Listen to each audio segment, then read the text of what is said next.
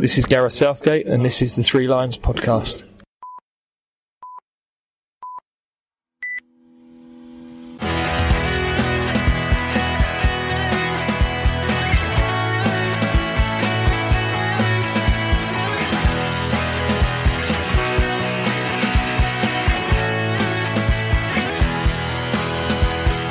Hello and welcome to the Three Lions podcast. My name is Russell Osborne and this is an independent England football supporters podcast that I'm sure you know tries to look at all aspects of our national team. And that is certainly something we're going to try and do in this episode as we take a look back on the Lionesses' recent World Cup qualifiers with Rich Laverty, and also we'll catch up again with Stuart Langworthy from the England walking football team. Firstly, though, I just want to say thanks for the support and kind words for the recent episodes. We had a couple. One where I spoke with Chris Evans, author of the biography of Don Revie, and also the episode where I delved into the history of the debut England goal scorers. Both are still available at your chosen podcast platform. As always, just search Three Lions Podcast. And the same of which applies if you are searching on social media. And speaking of which, you may have seen a post I put out recently, kind of following up on that episode with Don Revie. The manager that followed him was Ron Greenwood. And I'm currently putting in the hard yards for that next episode about England managers. That'll hopefully be with you soon, possibly early next year. I've got to finish the book first. So make sure you stay subscribed, you won't miss it. And also over on social media, we are well into the England Advent calendar. It is, as always, just a little bit of fun. This year, we're reliving, in no particular order, some of those iconic moments from 2021. And also, it's that time of year when the likes of Spotify reveal what you have been listening to over the year. And I've been taken aback by how many people have sent me screenshots of where the podcast is within their listening lists or their listening habits. It's fascinating to see. And to be honest, I'm quite taken aback by it. Thoroughly amazed that this podcast makes it so highly into your ears. Thank you. Is all I can really say. Thank you very much. I'll try and continue to do it as long as you continue to listen to it. So, thank you once again.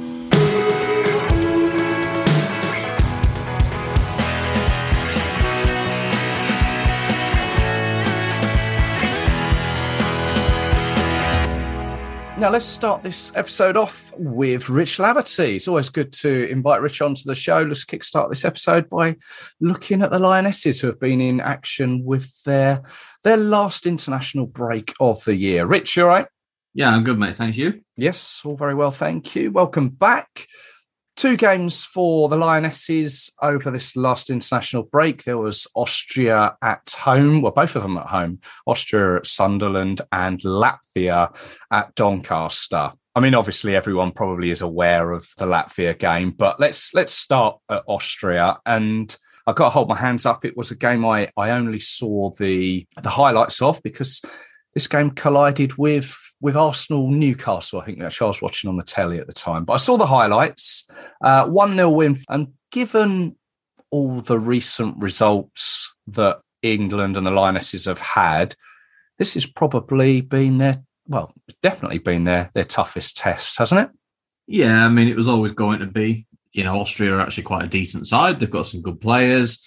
Got Manuel Zinsberger in goal. Obviously, the Arsenal number 1. They've got Nicole Beer up front, who's a fantastic striker playing in Germany for Hoffenheim. And they've got some very good players in between as well. So, you know, obviously, they've qualified for the Euros next year. It's going to be the opening game, England-Austria next year at Old Trafford. So, yeah, it was always going to be tough. I mean, I think England played well. They were pretty dominant, a little bit wasteful. Probably could have pulled the trigger a little bit more in front of goal. Always seemed to be looking for the extra pass. And, you know, when it's 1-0, you can always get punished. Mary Earps had to make a couple of very good saves in the second half. But, you know, they needed that because, I mean, the other games, obviously Tuesday night, but even before that, have been walkovers. And I think England have scored 50 odd goals now in like 5 qualifying games, which is probably tells its own story of what they're up against at the moment. So they needed a test, obviously it's a pretty unique situation. I think I probably said this last time that, you usually wouldn't be playing these games, building up to a major tournament, because there's the gap. You have a tournament, then you qualify for the next one. But obviously with the close schedule now, they're having to qualify for 2023 whilst preparing for 2022 because they're only a year apart. So, ordinarily you'd want to be playing stronger sides, but it's the same for everybody. Spain, Germany, France, they're all playing sort of weaker teams at the moment, and they'll all get into their tournaments, their friendly tournaments early next year. But it's just what you've got to do. You've just got to go through them, haven't you? Get the results and come out the other side, because it's not, anywhere near representative of what they're going to play at the Euros next year, bar Austria. So, yeah, they've done a professional job so far. They've done what they've had to do. But, yeah, they're going to need some sterner tests, and they're going to get that, in their next games early next year when they play Spain, Germany and Canada. That's right, yeah, which is, we'll get onto that in a moment, because that's a little tournament that's been spread around the country.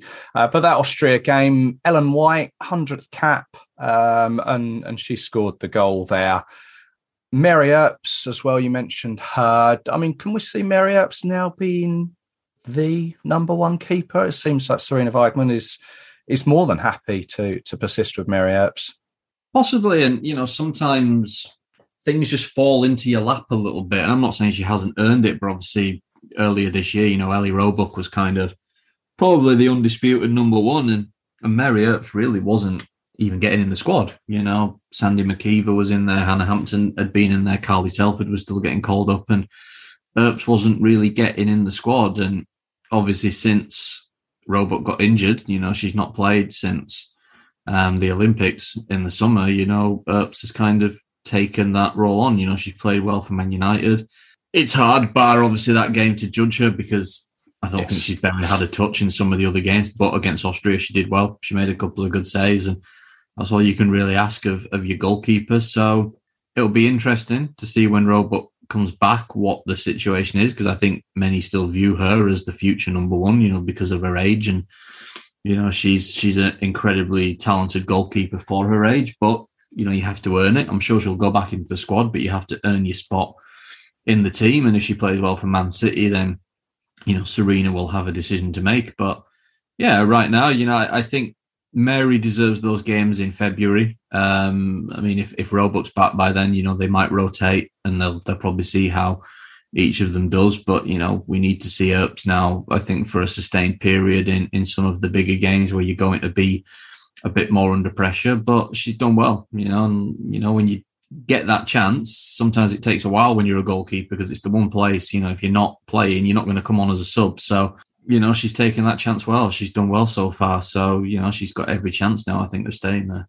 Well, I mean, moving on to the next game, which obviously everyone is fully aware of. It was, the Lionesses 20, Latvia 0. Mary Earps, actually, when she did touch the ball there, she was given quite a cheer by the Doncaster crowd. Were you there at that game?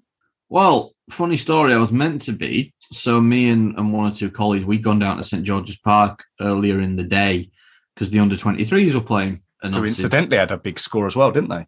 Yeah, they won, I think it was 11-0. So, and we were sort of joking on the way back, like we might be the only people in history to see England score double figures in 2 separate games on the same day. The traffic was horrendous, so there was a few people ahead of us that were a bit nearer getting into Doncaster, said it was absolutely horrific. And we were in the car sort of, and the ETA just kept going up. And to be honest with you, by this point, I wasn't that bothered because I thought it's not going to be an exciting game. I knew it was just going to be, I didn't think it was going to be 20, but, I was pretty sure it was going to be double figures. And we'd had a long day, like it had been freezing cold at SGP, and we were just sat in traffic, and the ETA just kept going up, and it went past kickoff, and it went to about 7:20 at one point, and we just decided. So we actually went to a little local, little pub nearby, got some nice food, sat by the fire, and they put it on the big TV for us. So we just watched it in a pub round the corner. It was just, if we'd have gone in, we'd have missed about the first 7 goals, because I don't think we would have been there till about 30 minutes in, and I think it was 7-8-0 by then. So I wasn't actually there in the end, but I did see the game. Well, I mean, you weren't alone in missing the first. I missed the first 6 goals for a combination of putting my daughter to bed and putting my dinner on. Every time I stuck my head round the corner, they'd scored another one. Oh, we've had this conversation previously before. There was the 2 10-0 results. There was the 9-0 against Luxembourg, Latvia, North Macedonia. And I think 2 of those are still to come next year in the qualifying campaign. I think it's easy to knock Latvia and these smaller teams, but I think in their defence, they had, I think, 6 debutants, Latvia, and the goalkeeper from the first game wasn't even part of this game, was she?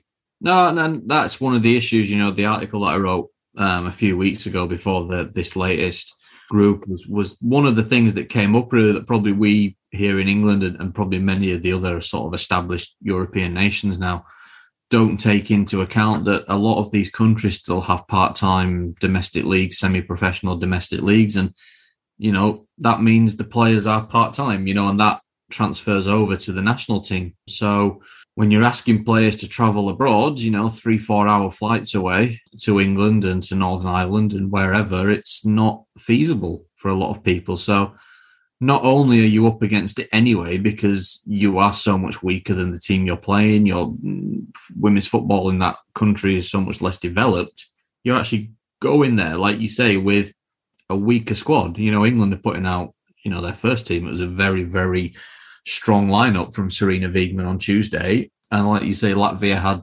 several debutants. They had an 18-year-old in goal. And what chance have you got?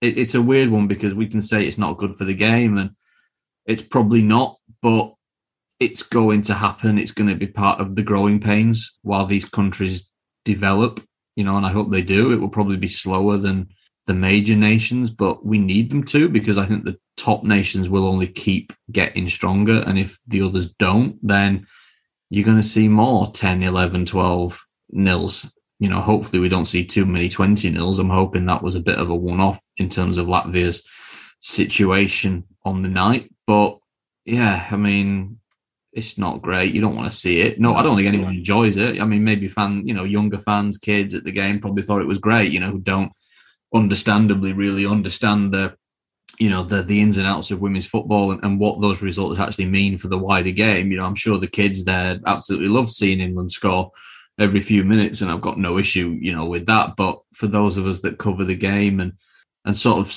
talk about its progression and its development, I don't think we want to see, 20 nils. We don't even want to see 10 nils, never mind 20 nils. So, we have to hope these countries can develop. They need a bit of help. That was one thing that was evident talking to some of the coaches, including Latvia's coach, was, they're trying to develop, but they need a bit of help from within. They need a bit of help from UEFA, and hopefully we can give them it, because, and it's always going to happen. We were saying this off air before, that there will always be a gap. You see it in the men's game now. There's still 10 nils, 11 nils in qualifying, and the men's game is light years ahead of the women in terms of development around the world.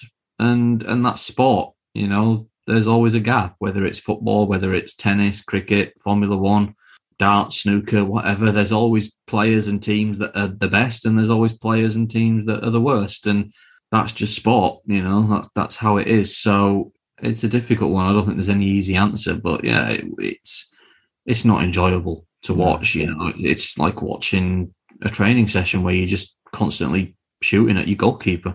Yeah, very much so. I mean, or someone who perhaps didn't mind it would be, well, all 4 hat-trick players, but Ellen White, obviously, we've got to just quickly mention Ellen White, became England's, the Lionesses' all-time leading goal scorer ahead of Kelly Smith with, 48 goals now for Ellen. Yeah, I mean, it's a great achievement. I think she's had a little bit of stick this year, really, Ellen. I mean, it's a weird. She can be frustrating, she's offside a lot, but you know what? She's a proper number 9. She's strong, she's physical, she gets ahead on things, she gets tap-ins, and even the first goal on Tuesday night, the goal on Saturday against Austria. It's just fallen to her a few yards out, but she's there, and that's what you want your striker to do. And I think she's got 30 goals now, I think it is, this calendar year, which, I mean, if I'd be pretty happy with 30 goals. I'd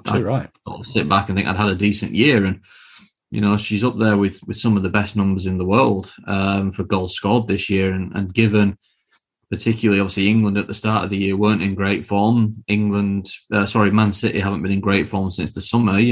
She's had a good year, and she had a great Olympics. 6 goals, I think it was. She got a hat trick against Australia, so she's always there. She'll always score goals, and that's what you want your strikers to do. So what's probably scary is when you look at the fact that she's probably got plenty more of these games to come in her career, is just how many more is she going to get? I think she'll be long gone in terms of goals by the end of her career, depending on how long she plays for England. But yeah, great record to break. Kelly Smith's obviously a legend, but records are there to be broken, and I'm sure one day we'll be sat here talking about somebody breaking Ellen's record.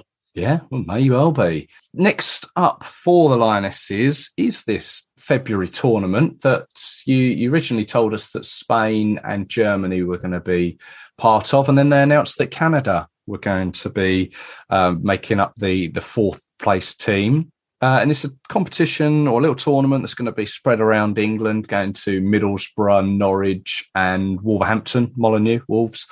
Obviously, these 3 teams are much more capable than the likes of Latvia, North Macedonia and the like. So this is where probably all this confidence that has come from these qualifiers now needs to be put into real practice, because obviously these 3 games are going to be a totally different kettle of fish.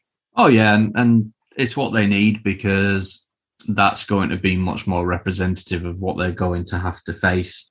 If they want to win the European Championships next year, Spain are rightly going to be one of the favourites, given their level of talent at the moment. Obviously, so many of their players coming out of that Barcelona team that have dominated 2021. Germany, maybe not quite at the level they used to be, but still an incredibly good team. They've got some very exciting young players that are coming through. And then obviously Canada, they won't play at the Olympics, but at the Euros, but still a very good test, obviously the Olympic gold medalists. So yeah, it's much more what you need, and obviously some good stadiums as well, big stadiums around the country, hopefully a good opportunity to get some good crowds. And yeah, we definitely won't be seeing any 20-0, which is good. So no, I'm looking forward to it, because maybe I'm old and boring now, I don't know, but I don't look forward to these games against Latvia and Luxembourg, because you just know what's going to happen. So yeah, very much looking forward to those games, and yeah, in terms of the Euros, very, very much what England need right now.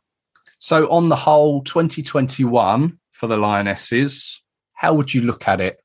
Well, it's been it started obviously not great. I mean, there was sort of an 18-month hangover from the World Cup. Obviously, we had big changes. We've had 3 managers, Phil obviously and went, and then obviously Hager came in and sort of stabilised things a little bit, and then we morphed into Team GB over the summer, obviously, and it didn't go as we wanted. Obviously didn't quite hold on against Australia and missed out on getting to the semi-finals, which was, I think, disappointing for the level of talent that we had. But it was a tough situation for a manager coming in at very short notice, very few build-up games because of COVID earlier in the year as well. And going since, I think in terms of managerial appointments, I don't think we could have done much better than getting Serena. We've had a great start, but, you can't judge. You cannot judge yet. Hager Risa would have won those games. Phil Neville would have won those games. Yeah. So it's now about, they're friendlies, but they're going to be very representative friendlies in February. And that will give us, I think, a lot more of an idea of where we are, particularly Spain, because I think they are going to be one of the benchmark teams next year. So they've probably got to where they need to be, probably not in the way they expected, with Phil obviously going to Inter Miami like he did. But I think they've got a very good coach now in place. The players seem reasonably happy. And as well, they've got some key players to come back, that maybe needed a bit of a rest, actually, and it might help them, Lucy Bronze and Ellie Roebuck and Steph Houghton. I mean, fingers crossed Chloe Kelly even can be back. Obviously, she did her ACL in May. You'd like to think she can be back, but, we'll see what kind of form she's in. But, I mean, she was unbelievable for Man City before she got injured. So there's 3, 4, 5 players there, that might come back fresh and sort of reinvigorated that will be very important for England next year. I've got no doubt. Yeah, I still think there's a bit of a way to go. I don't think England are they're probably one of the favourites, but I wouldn't put them as the favourite for the tournament.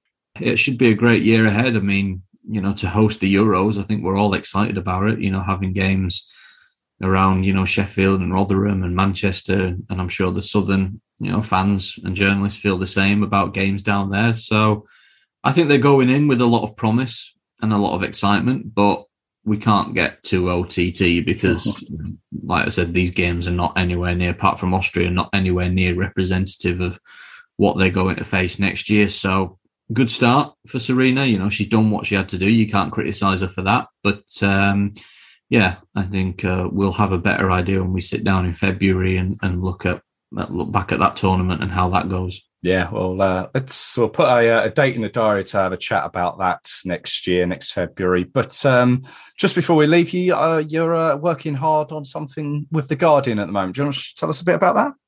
Yeah, so doing the annual top 100 female footballers at the moment. Yeah, I mean, it's done. We have the list now. That was sorted at the weekend. As much as we love to keep voting open for as long as we can, because we always do lose some judges because particularly national team coaches. It's an incredibly busy time of the year, and our deadline just happened to fall on an international break. We had to cap it at some point because there's a lot of work to do now in this week in terms of getting the pictures together, the graphics, the profiles written for every single player, and getting everything ready across, obviously, the Guardian website, also the Offside Rule website for next week. So we launch it tomorrow, technically. We'll just put something out, confirming that we're doing it. And then, next week it will come out on Tuesday through till Friday in its usual section. So first 30 on Tuesday, another 30 on Wednesday, another 30 on Thursday. And then the top 10 will come out on Friday morning. I think it's a good list. I think it's a very strong list. Again, I think it probably shows there's been a bit of a power balance this year. It's quite a different looking list to how it has been. I think it reflects the fact, obviously, some teams this year, ended the dominance of others. Barcelona ended Lyon's dominance in Europe. PSG ended their dominance in France. Bayern Munich, ended Wolfsburg's dominance in Germany. And even internationally, you look at the NWSL, Washington Spirit winning their first championship, Canada winning a first Olympic gold. There was a lot of teams this year that, sort of rose to the top. And I do think that is reflected somewhat in the list. So hope people enjoy it. As always, it's a mega amount of work. We try and get it as right as possible, but I don't have, unfortunately, that much influence over people. I can't. I've got 86 judges this year. I can't tell them all who I want them to vote for. We send them a list, and it was quite an extensive list this year. I mean, last year was very, very difficult because of COVID. There was so many players that just hadn't played a lot of football. Thankfully, this year, it kind of returned to normal a bit. And I think we nominated nearly 700 players this year. We wanted to be quite lenient. And, at the end of the day, it has to be down to the judges. It shouldn't be down to me or the few people who helped me put together the long list, because, I'm not an expert on every league in the world, and I don't want to miss people if I can help it. So, we sent a very long list to the judges this year, and the process from there on in was the same. They all picked their top 40 in order, send them back, and it sort of just works on a point system, a bit like Eurovision, really, depending on how. It's always what I compare it to, because you have 86 people who vote completely independently, and they all pick their 40, and whoever's first, they get 40 points, second gets 39 points, etc., down to their 40th pick that gets 1 point. But it's all completely individual and completely anonymous as well. And some people always say, like, you could do anything, people, we don't know who people are voting for. And I'm like, yeah, but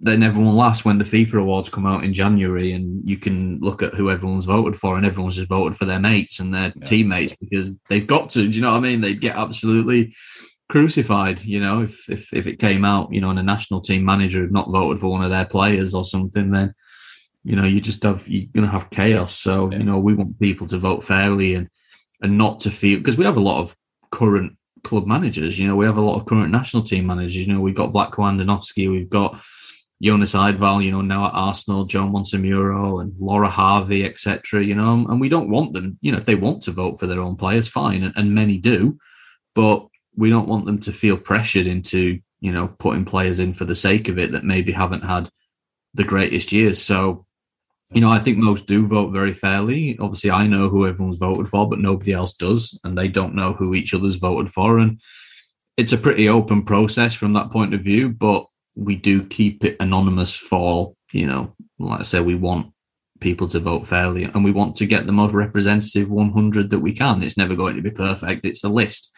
You know, it's so subjective, and that's what, you know, if we'd have had one more judge, the order would have changed, you know, in certain areas. We had one less. I think the last set of votes we got in, I think 3 players dropped out of the 100 and 3 went in, you know, because at the bottom end, I mean, I think like at the top end, there's usually like 100 or 200 points between each player in like the top 10. When you get down to the bottom 50, there's probably 100 points between about 30 players, you know. So if you get 1 or 2 big votes at the end, someone can jump up 20 positions. And if I'm being honest, it all gets a bit erratic in the bottom half. Like, I don't pay too much attention to the order. I think the bottom half for me is about who's in it. You know, that's generally where we get the players that maybe are in there for the first time. And that's why we do a top 100, you know, because that we give recognition to players that are not going to get Ballon d'Or nominations, FIFA nominations, because whoever wins, like, and everyone's going to be interested in who wins our top 100, but you know the players that are going to be high up, you know, the Alexias, the Miedemars, the Graham Hansons, the Kerrs, you know, the Harders, they're there every year, you know, but they don't need that recognition. You know, Alexia's just won the Ballon d'Or, you know, she's won the UEFA award. Miedemar, you know, gets recognition every day. Kerr gets recognition every day. So for us, it's about giving recognition to players that, you know, if you're in the top 100, it means you've had a good year at some point, you know, because there's so many good players around the world. And yeah, you know, whilst the order may be a bit all over the place, when you get down to the bottom half, that's what it's about for us, because we're giving recognition to players that get it in the women's game, but maybe don't get it when it comes to, you know, the end of year awards. And that's really why we do it. So, and there's a lot of them this year. There's a lot of new players in it. So, yeah, looking forward to it coming out. People will rip it apart, I've got no doubt, as usual. I can't be hypocritical about that, because I do the same with other lists, and it's all fun and games, you know. Yeah. We say it every year, you know, we love doing it and we take it very seriously, but it's a list at the end of the day. You know, no one's ever going to, if you think the 42nd player is wrong or the 56th player is wrong, you know, fine. I probably do as well. I never agree with it. People think it's my list. It's not, you know, I just facilitate the project, and it's an honor to do it, you know, particularly with The Guardian now, but it is just a list. It's not the gospel. You know, I say that every year. It's incredibly subjective depending on the judges you have, who gets their votes back, who you lose, who you get. And yeah, it's just a good thing for the women's game, I think, to have. And we take it seriously, like I said, but it's not life or death, you know, it's just a list. Yeah. No, it's an interesting one, as always. And yeah, I look forward to going through it with a fine-tooth comb. I'm sure you're not the only one. Rich, thank you as always for chatting. And yeah, let's put a date in to speak in February. Yeah, no problem.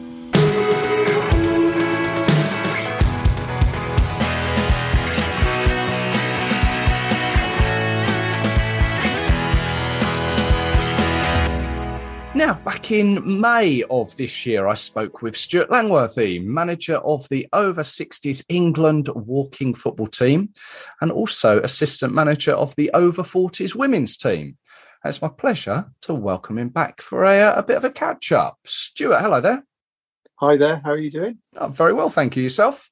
Yeah, good, thank you. Good, thank you. It's nice to be back busy and playing again, so a bit more to report this time, I hope. Yeah, good stuff. Well, yeah, I mean, let's just make sure. Are you still the manager of the over-60s men and the assistant to the over-40s women? Yes, I am, but I'm also now a director. So I had a bit of a health scare last year, and it made me realise that I was still teaching part-time, and I've been teaching for 39 years. And I was desperate to get up to 40, but I looked at it and thought, you know what, it's just a number, isn't it? So I've now retired, Right. and walking football is now an 8-day-a-week voluntary job. Harder than the teaching then, is it?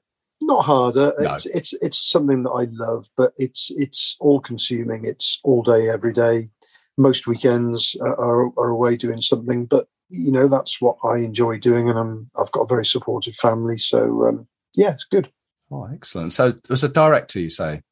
Yeah, there are 5 directors. We're looking for more, but currently there are 5 directors of the WFA, and my responsibility is for grassroots.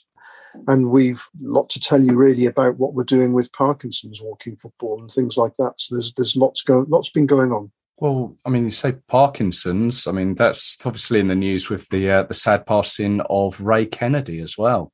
Yeah, and there's been a Ray Kennedy Cup, which has been going for years, which has been played for by Parkinson's teams, and very sad. I think he'd been suffering from Parkinson's for something like 36 years, something like that. Yeah. So the people that we've been working with have been sort of commenting on that all day, and sad loss, very sad loss. But hopefully it'll always be remembered through the Ray Kennedy Cup that takes place each year. Oh, good stuff. I wish you all the very best with that. But yeah, I mean, since May, 6 months in that time, what else has been going on? Well, I suppose we might as well start with the Parkinson's, really. We the Walking Football Association are now going into partnership with Sport Parkinson's because we've seen how powerful the sport can be at helping people with long-term health conditions such as Parkinson's. We now have 3 centres that we know about in England. There's one in Watford, one in Birmingham, and one in Liverpool that have just walking football sessions just for people with Parkinson's. And today I've been talking to someone in Mansfield, up in the northeast, and one in Worcester. And it's growing very, very quickly, the idea, because walking football is such a safe game, and it seems to help bring these people to life. You know, they might struggle with their walking because of Parkinson's, but you put a ball in front of some of them and it has a dramatic impact on some people, and they just feel, in the words of Paul Nichols, who I'm working closely with, who was part of the We're Undefeatable group that I was in, it helps him to feel normal for an hour a week. And, you know, it's fascinating to see how powerful a football can be to these people. So, yeah, we're working with Sport Parkinson's, and the plan is that by July we'll have the first national cup for walking football teams just for players with Parkinson's, and it'll be the Sport Parkinson Cup. Oh. So something to really look forward to. Absolutely, yeah. Well, once that's up and running, then yeah, we'll have to talk again about that one, see how that's panning out. Yeah, it's fascinating and it's exciting, and it's just great for these people because it really does help them to get up and get out and get mobile again. So it's brilliant. And the women, I think you've been busy with. Yes, the women, all 3 women's teams went to Guernsey. We took 5 teams to Guernsey. That was quite a mammoth trip to organise. We went there in August, and we came away with a clean sweep, but some fantastically competitive games and some superb hospitality from the people out in Guernsey. The over 60s, the recently formed over 60s women played their first game over there, and they won 2-1, I think. And the over 40s women played against the Guernsey over 60s men, and they won 1-0. And right. The over 50s won 2-0 against the Guernsey's, the younger female Guernsey team. They won 2-0. So really good. And we took the over 50s men out there as well, and the over 65 men. So a fantastic experience for everyone. As I say, great hospitality and a brilliant and memorable weekend for everyone who went out there. And thanks to Guernsey for hosting us and providing us with a great opportunity. And the timing of it, August, it was just what everyone needed post-COVID. And it was just a superb experience. Absolutely. I mean, was that just against teams from Guernsey, or were there other nations there? No, just against Guernsey. And what we did, obviously they've got a much smaller pool of players than we have. So we challenged each of our teams. So our over 50s played against a much younger team. Our over 50s men played against a younger team. Well, all of our teams basically played against challenging opposition. As I say, our over 40s women played against the over 60s men. And that was a real tough test for them. They came out of it with flying colours. They did superbly well. And do Guernsey have well, you say it's a smaller pool of players, but was it an opportunity to sort of build relations with Guernsey? Yeah, we've been over there a few times. I did a coaching course over there a couple of years ago, and then we took our over 70s men and a mixed women's team over there in October 2019 to play the first ever women's game and over 70s games. They're looking to enter a team into the World Cup next year. So, yeah, we've got a really good relationship with Guernsey. They're looking to bring over a couple of teams to play against some Southwest teams in March as part of their preparation for the World Cup. So they've got a fantastic setup over there, and the committee, and at the helm of it, Paul Wheatley is a fantastic guy who will be 75 next year. And he actually plays for the England over 70s team, and his wife plays for the England over 50s team at the moment, but they obviously live over in Guernsey at the moment. So that's quite an interesting one to get your head around. Yeah, they'll be representing Guernsey or Paul. They hope to represent Guernsey if the World Cup comes to their age groups. So yeah, it's good.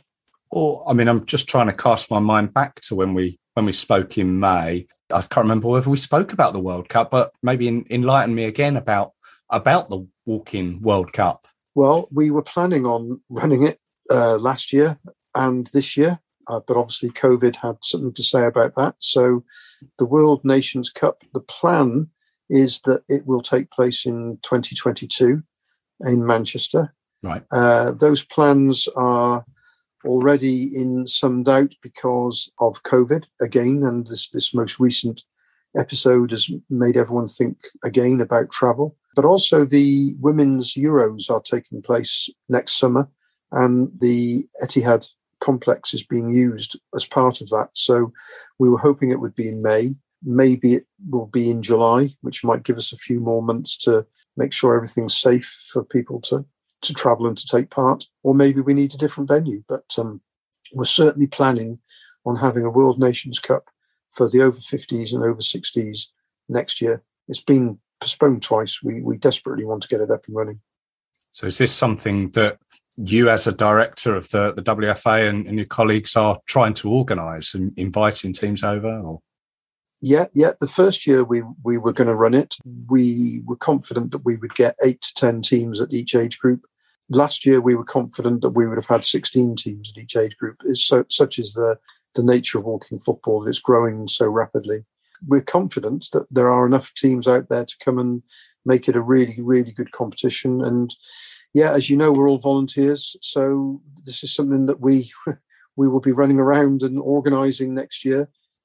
We did have great support, and I'm sure we will still have great support from Manchester as a city. We had Andy Burnham on board there, and all the tourist organisations and the local FA in Manchester were also very supportive. So we had lots of great support. So we are really hopeful that we'll get it up and running again in 2022. So it's something to really look forward to. Yeah, well, it sounds like, as you say, the support is there and the interest from other opponents is there. It's just, making sure that everything is safe for everyone to participate in. Yeah, absolutely. We've had to take the difficult decision to postpone it twice, but those are the right decisions. You can't put people at risk. The trip to Guernsey was very complicated in terms of forms that you had to fill out and things like that. We've also recently come back from Spain. We took teams over to the Basque Country, and again, the paperwork for that was difficult, but people were more than willing to do it. So that was another great experience. How did that results-wise go in Spain there? Very good, very positive. The Basque region is a very, very proud region of Spain. Some of the players took great delight in telling us that they were, in their younger days, they were hoping to get a call up from Spain in order to reject it and say that they were going to play for the Basque Country. They are that passionate about their independent region. Yeah. And we helped their dreams to come true. So they put on the Basque Country shirt and they played against England. And there's lots of history there because it was English football that helped bring football into that region, from the ship workers from Southampton. And the reason why they play in red and white stripes is because the founder went over to England to buy some shirts. They originally wore Blackburn Rovers shirts. He went over to England to buy some shirts and saw the Southampton shirts and liked them even more. So he bought Southampton shirts and took them back over. Oh, there and you that's go. why Athletic Club Bilbao play in red and white stripes. Oh, there you go. I've learnt something there. I didn't know that. Yeah. We won both games quite comfortably, but then they've been playing for a year or so, and we've been playing for 4 or 5 years. So, they were expecting a tough game, and they got a tough game. But again, the hospitality was second to none. It was brilliant. We helped to make their dreams come true, and they were just so grateful. And we had a guided tour of the stadium. It was just a fantastic experience for all players concerned. The whole trip was a massive success, and there's lots of stuff on Twitter that people can go and see about the trip as well. It's just fantastic. Well, I mean, let's go down the sort of the social media side of things. Where can we find you on Twitter? So our Twitter account is at the WFA UK. We're also on Facebook for people who want to look us up on Facebook, the Walking Football Association. And we're also on Instagram. Now, I'm not very good on Instagram, so I wouldn't even know where to I imagine if you just put in Walking Football Association, you'd find us, And it's also the website, which is the wfa.co.uk, isn't it?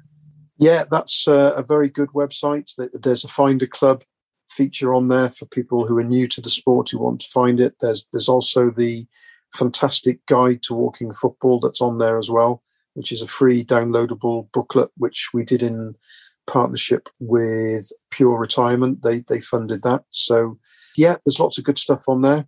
I'd like to also mention Pharmacy to You whilst we're on here, who have been a very supportive sponsor. They've supported the National Cup. So since we last spoke, we've had the National Cup finals at over 50s and over 60s and over 70s men and over 65s, actually. And a couple of weeks ago, we held the first ever Women's National Cup at over 40s and over 50s. And Pharmacy to You have sponsored that for us. So fantastic turnout with over 300 teams taking part across the country. And just a great experience for all those involved. Absolutely great, superb, and well done. I guess the more sponsorship and that get involved is going to benefit the game going forward. Yeah, absolutely. We as we've said before, the players who go on these international trips are all self-funded. What we've tried to do is we've tried to provide them with kits to make sure that they all look professional when they travel. So with the money from Pure Retirement, we've kitted out all of our England teams. But I mean, that's just the tip of the iceberg. We're doing an awful lot of work with grassroots because the grassroots is really, really important. And, the Walking Football Association is constantly looking at the laws of the game and listening to clubs and what clubs want in terms of the laws of the game and supporting cup competitions and leagues and things like that at grassroots level and training referees, which is such an important thing.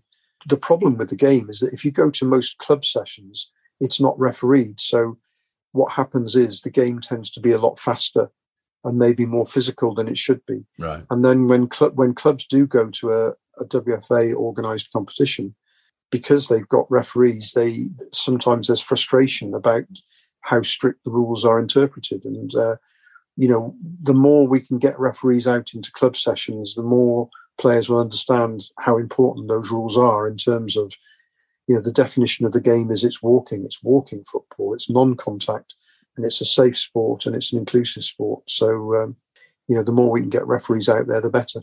Absolutely. I nearly forgot to mention, we were nominated for the Sports Business Awards in the Sporting Diversity section. And we got to the final, which for us was a huge achievement. In the final, we were up against BT, which is in their partnership with the FA. We were up against Everton Football Club, England Hockey, the Lawn Tennis Association, and the International Table Tennis Association.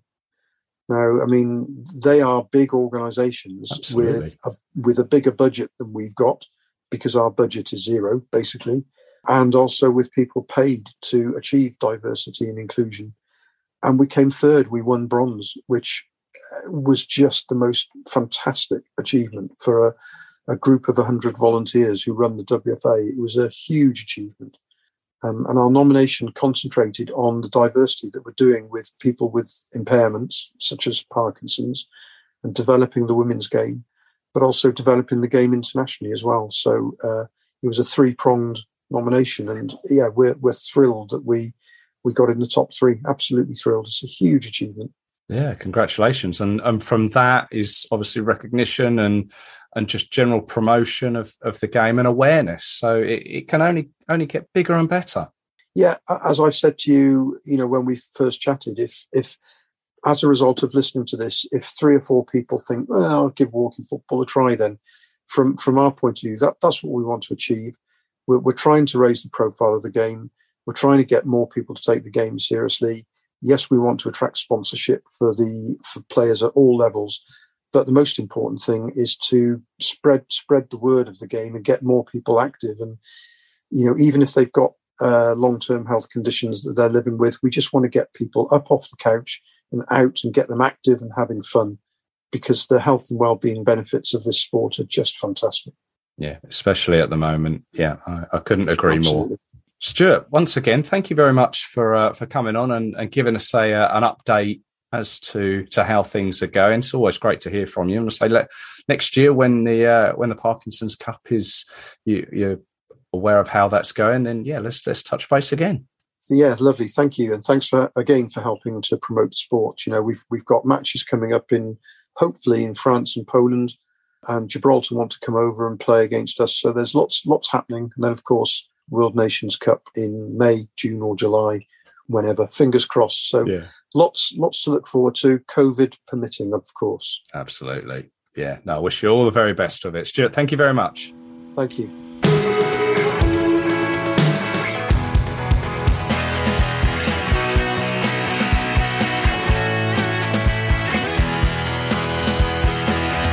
Thank you very much to Stuart there for his time. Now, you may remember that first episode where I spoke with him. Well, that can still be listened to if you missed it or if you want to recap on it. It's episode 148. Just type in Walking Football, 3 Lions podcast. It should come up that way. And if Walking Football sounds up your street, go give the WFA a look. The website is thewfa.co.uk.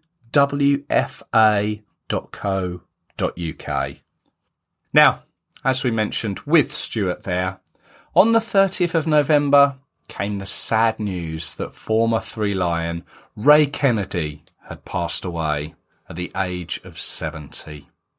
Ray was a legend at both Arsenal and Liverpool. Born in 1951 in Northumberland, he won the double with Arsenal in 1971, famously scoring the goal that beat Tottenham at White Hart Lane. That was before he then transferred to Liverpool for £200,000 in 1974. He would go on to be part of the dominant Liverpool team of that era, winning, amongst others, 3 European Cups and 5 league titles. Now, he won his first England cap under Don Revie when he was picked to play away to Wales in 1976 in a friendly. He would go on to score the opening goal in a 2-1 victory.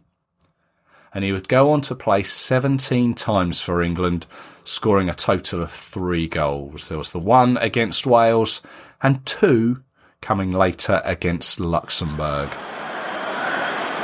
And he's got past Marg. And the long cross comes in towards Mick Shannon. And for Kennedy, goal! 3-0.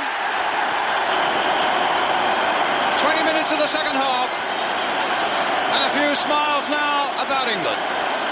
Unfortunately, though, for him, he didn't seem to get on with then England manager Ron Greenwood.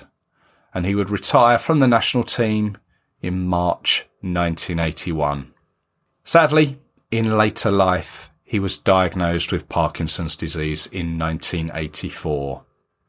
He did become involved in the Parkinson's Disease Society and gave his image to help promote the awareness of the disease, a disease he would live with for 37 years.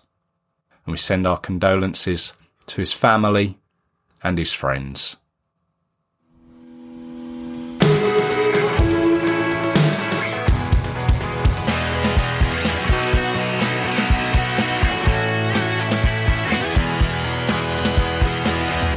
Thank you very much for tuning in. As always, it is more than appreciated.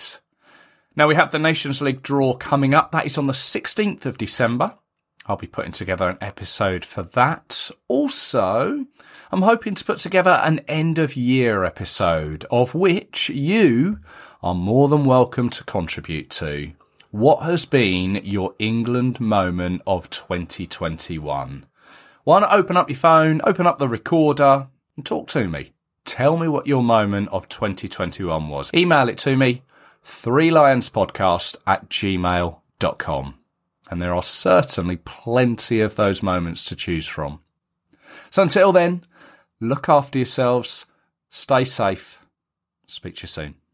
Cheers.